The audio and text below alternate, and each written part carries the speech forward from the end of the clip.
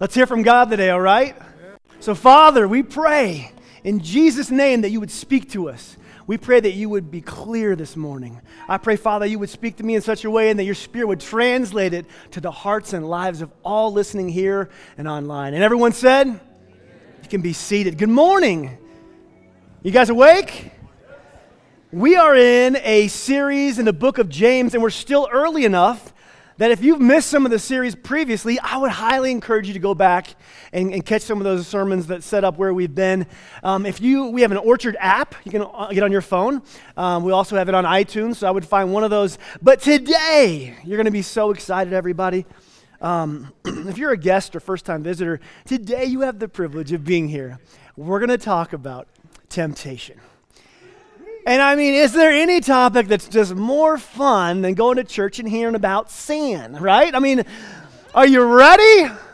Oh man, but I am excited. Now temptation, it's a pretty heavy topic, but I'm going to start us off. We're going to wade in, and the first thing we're going to do is watch a video, and this video is called the marshmallow test. This was an actual psychological test they did with children, where they put something in front of them, a marshmallow, and it was all about temptation and delayed gratification.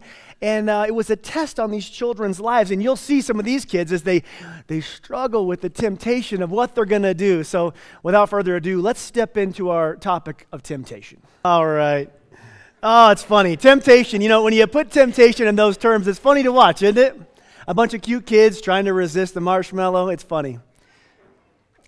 But when we look at temptation in our life, if you are breathing today, temptation is probably not something that you enjoy talking about. And it's probably no laughing matter.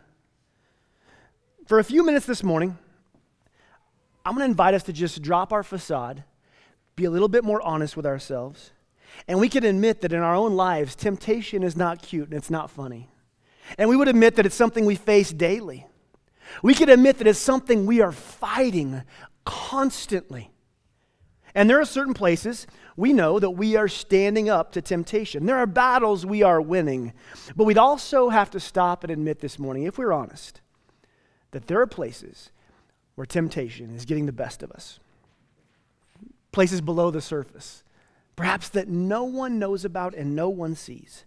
And some of us are actually here in church today because we want some sort of hope, something to hold on to in the face of the temptations that we are dealing with. Some of us have been so burned and so calloused by giving into our temptations that we don't even fight much anymore, do we? It's just autopilot at some point. And others of us have so been ravaged by the ongoing onslaught and giving in to temptation that even hoping that there's freedom is hard to think about. If we're honest, temptation is a heavy burden. And it doesn't matter if you're a male or female, if you're young or old, rich or poor. It does not matter if you're religious or irreligious. We all deal with temptation. And today, in the first chapter of James, he's going to get right to the point. Remember, we talked about James and how he gets in our face. He sits down next to you and gets in your business. And so today, he's going to pull no punches, and he's going to give us the truth on temptation. Straight. No chaser. So, turn to James 1, verse 13. You can read along on the screens or in your Bible. It says this, when tempted, no one should say, God is tempting me, for God cannot be tempted by evil, nor does he tempt anyone. But each person is tempted when they are dragged away by their own evil desire and enticed. Then, after desire has conceived, it gives birth to sin, and sin, when it is full grown, gives birth to death. Don't be deceived, my dear brothers and sisters.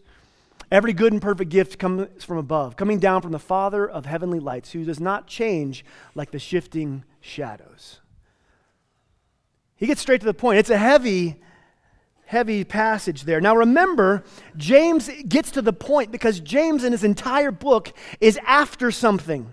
He is consistently writing and calling us to growth and maturity in our character and in our faith. Maturity is like the theme of James. It's nice you believe, but there should be some growth, is what he would tell us. We talked in the last few weeks about trials and wisdom, and how you get to mature in a trial if you persevere, and how if you walk in wisdom and heed wisdom, you mature in that. And now he goes on to another venue of life that we all face. temptation. And interestingly enough, the same word we used for trial earlier, 2 weeks ago, is the same word we use here for temptation. Because temptation is a trial.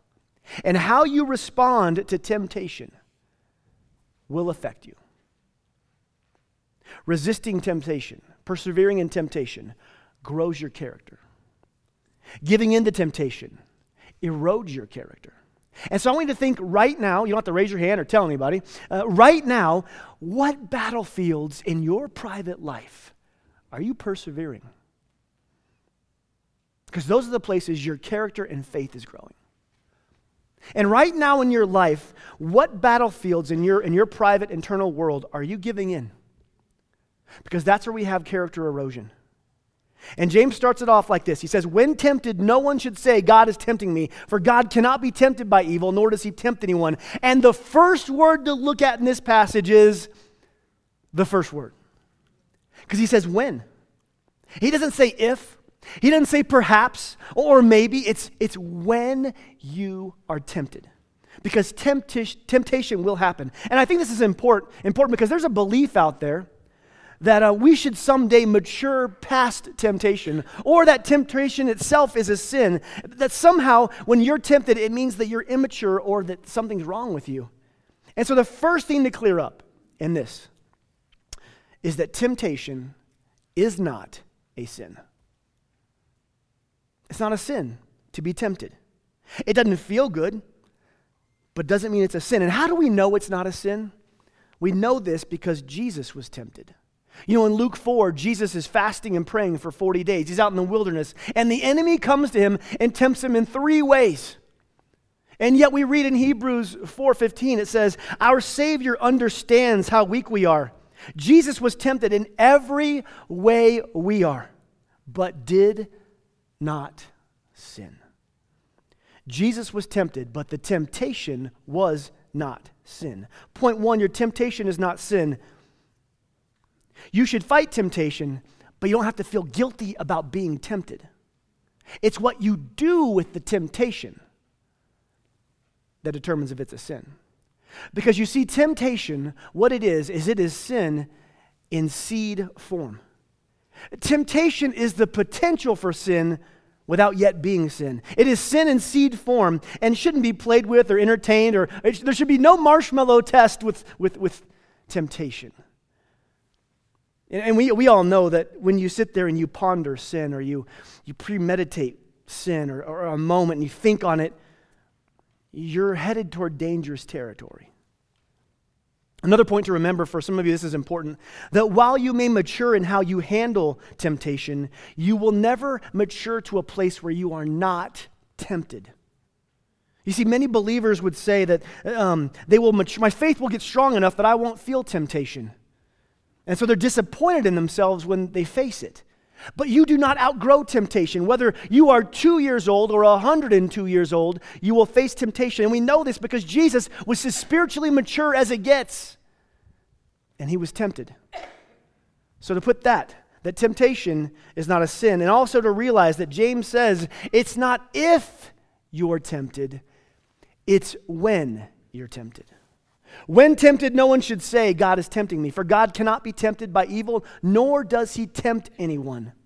You know, God in heaven is not tempted by evil and doesn't tempt us with evil, because temptation is often an inner impulse to choose sin, and God does not have such an impulse. God is perfection. In him there is no sin. There is no impulse or desire to sin. James puts this clearly. Because we can honestly get sideways with this belief. And I've heard people say this, that, man, God is really tempting me on this one. God doesn't do that. God does not and will not tempt you with sin. God will always call you to holiness. He will always call you to wisdom and good and wise decisions. He doesn't tempt us. So next time you're faced with a temptation, instead of wondering if God is there to test you, instead pray that he rescue you from the temptation. James 1:14, but each person is tempted when they are dragged away by their own evil desire and enticed. Now there's some violent imagery here. Each person is tempted when they're dragged away by their own evil desire. Whose desire is it? It's our own. It's our own desire. You see, there's something in us that has this impulse to sin, and it entices us. It draws us out to do things or desire things that are not wise and not good. And the Greek word here is very interesting and very fitting. The Greek word for dragged away, it's actually a hunting or fishing term that means to bait or to lure. So think of a fishing lure. You know, it's a shimmering and flashy counterfeit copy of something that should be good, just begging the fish to strike.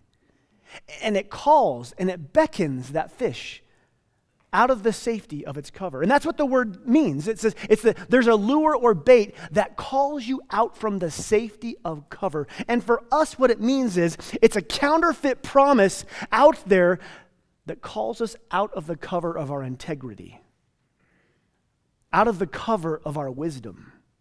And when we bite it, we are dragged away by our own evil desire and enticed.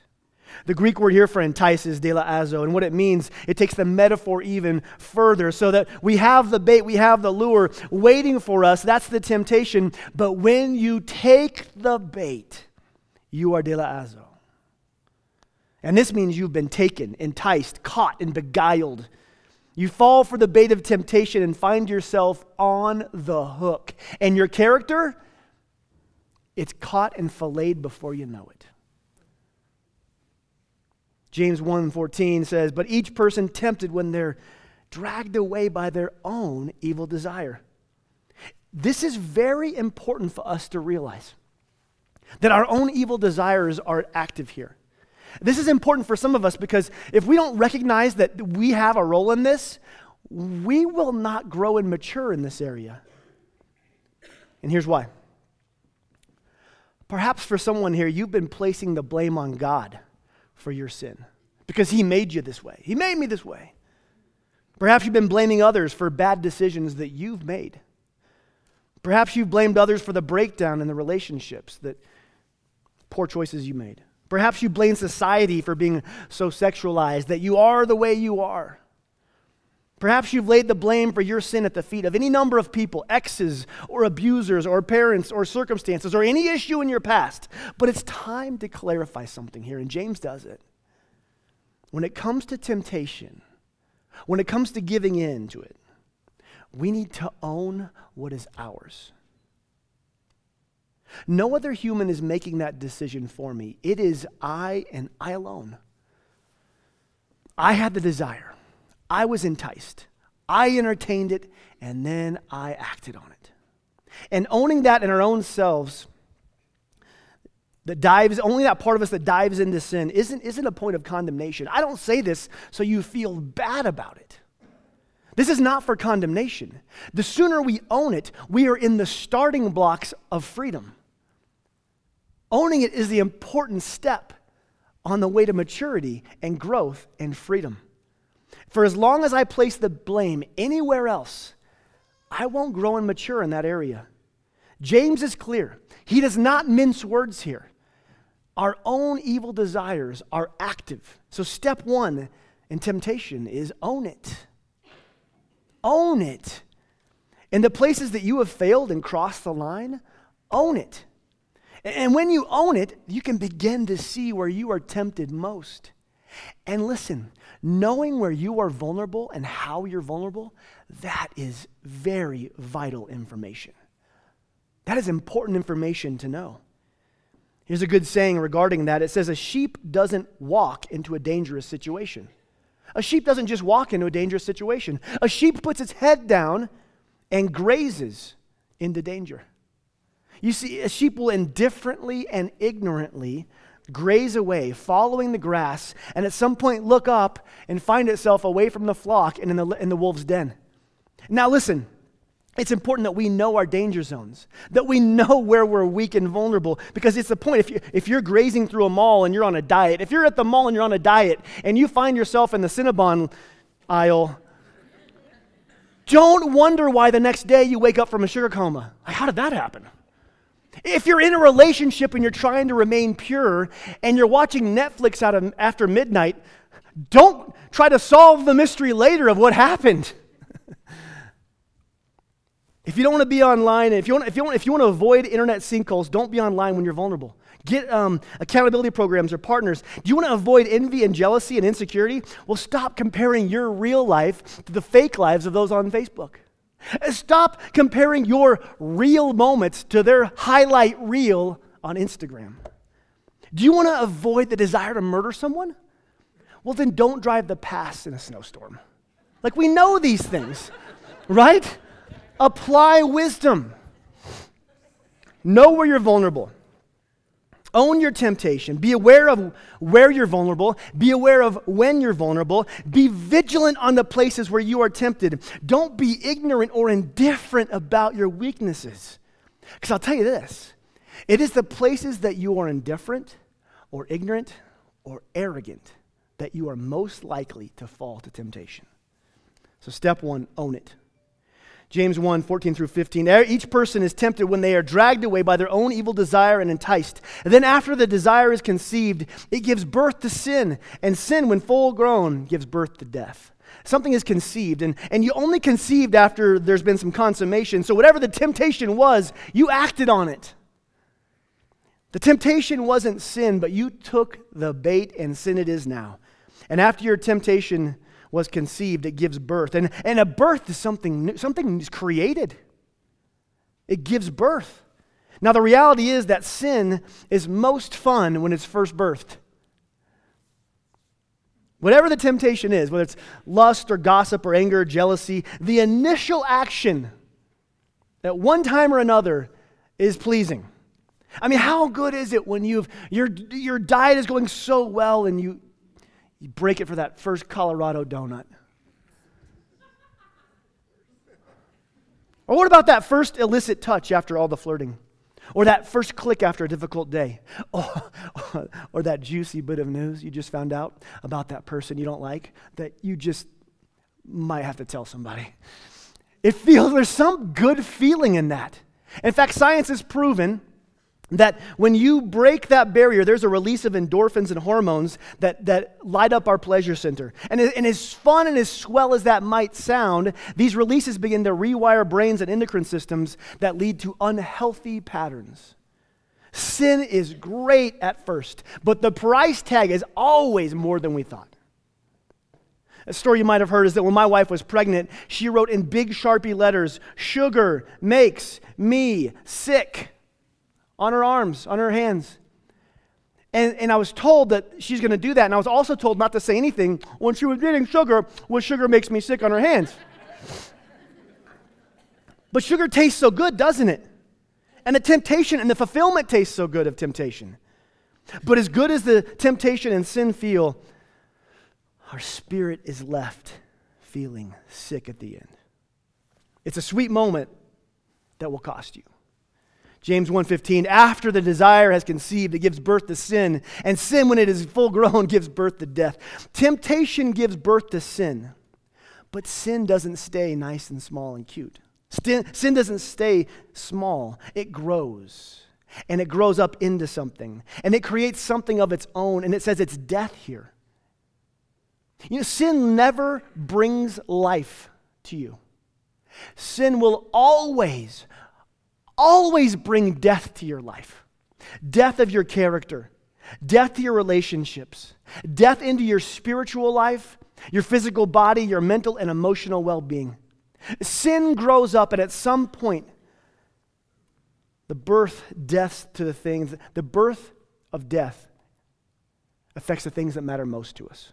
And this is the saddest part. And hear me on this.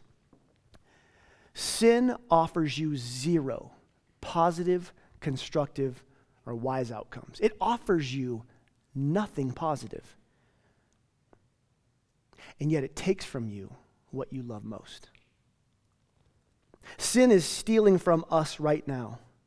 And what it is stealing from us is what is worth most to us.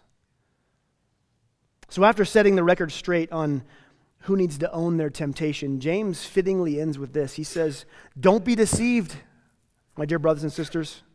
Stop fooling yourselves. Own your sin. Own your temptation. Know where you're vulnerable. And don't be deceived and think that God is tempting you.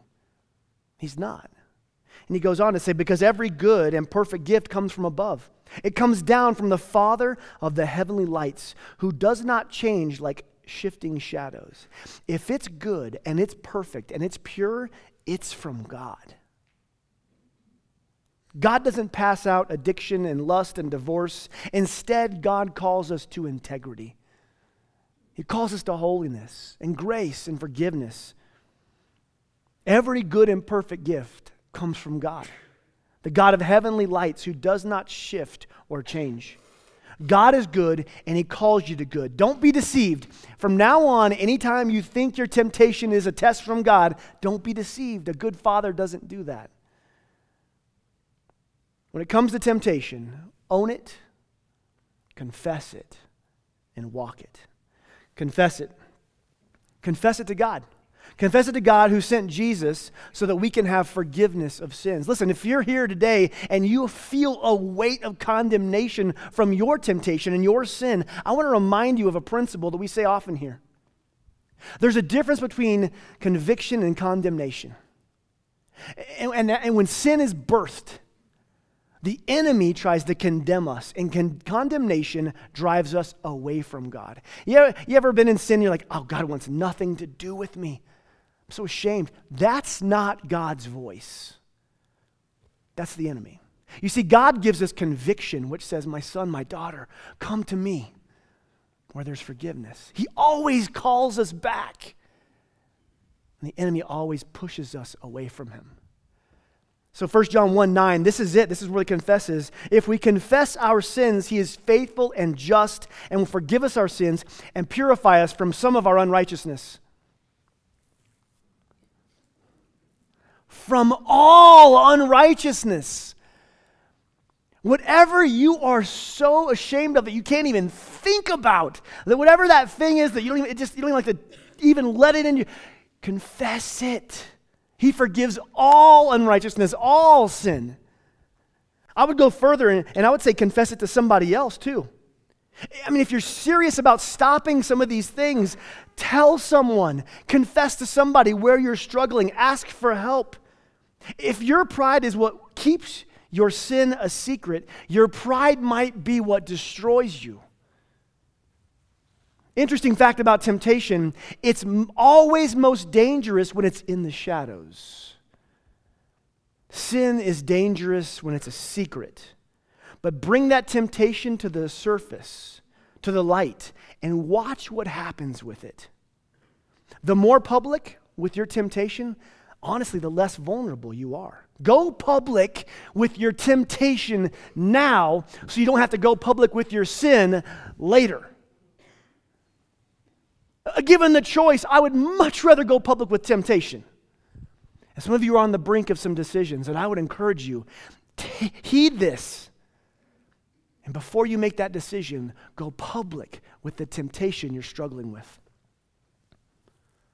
Only Jesus can cleanse you, but also only through following Jesus can we be set free, which is the final point. Galatians 5:16, this is walk it. Walk in the Spirit, and you will not gratify the lusts of the flesh. That's the enticing, all those things. Do you know why your daily relationship with God is so vital? Because there's a well-beaten path down temptation that leads to death. But there is a path to life that requires us to walk closely with God's Spirit. In fact, Galatians 5:25 says, let us keep in step with the Spirit. Let's keep in step with God's Spirit. And you can't keep in step with somebody if you're not watching them. You can't follow a guide that you're ignoring. You can't follow a guide that you're indifferent to most of the day. You have to be aware to keep in step, to walk. Keeping in step is how we do what 2 Corinthians 10:5 says. It says this, we take captive every thought and make it obedient to Jesus. Every thought. Why Jesus? Because remember, He's the main thing.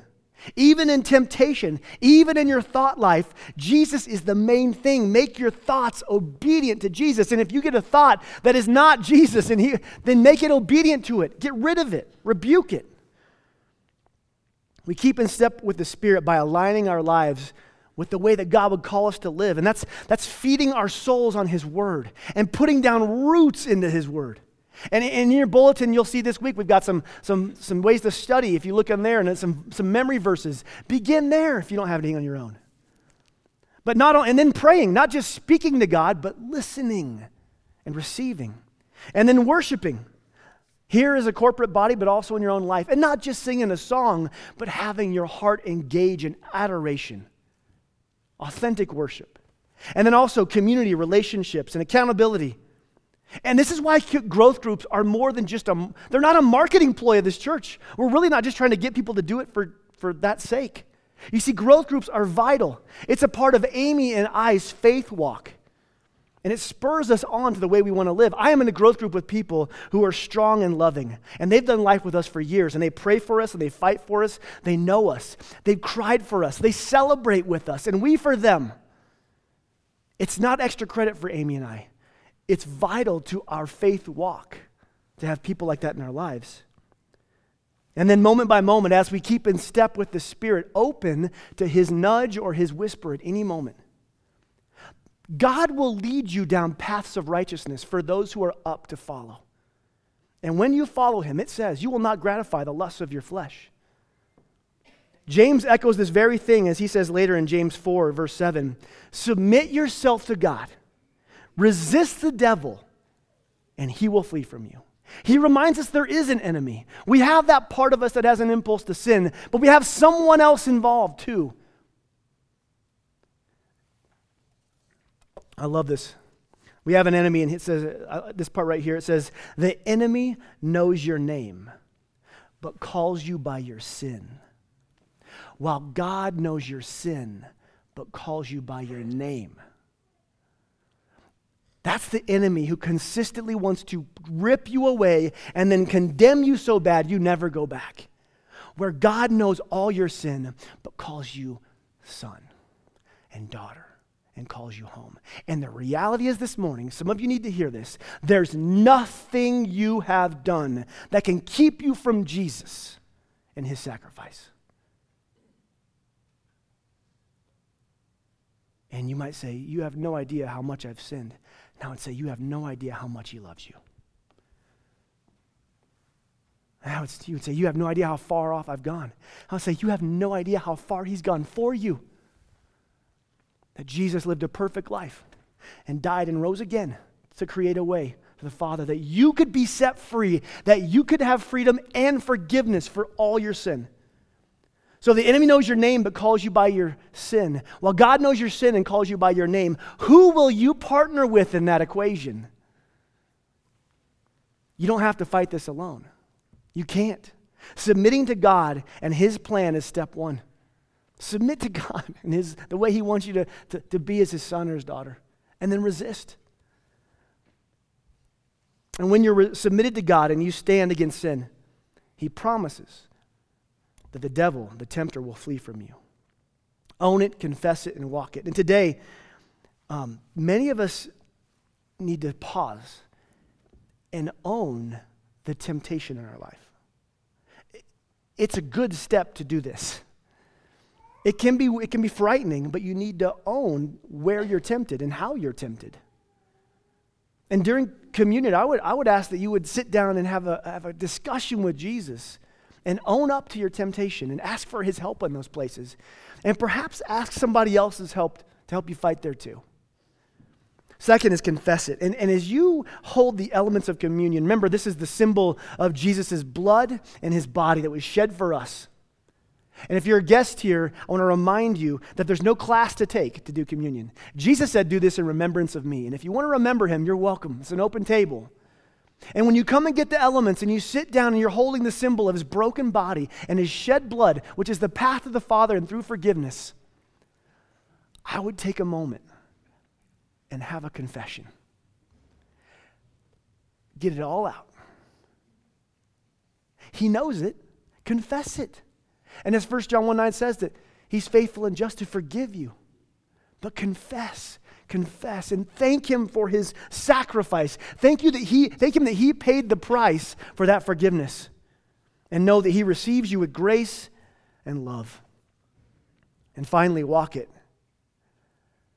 There's some adjustments that some of us need to make in our life.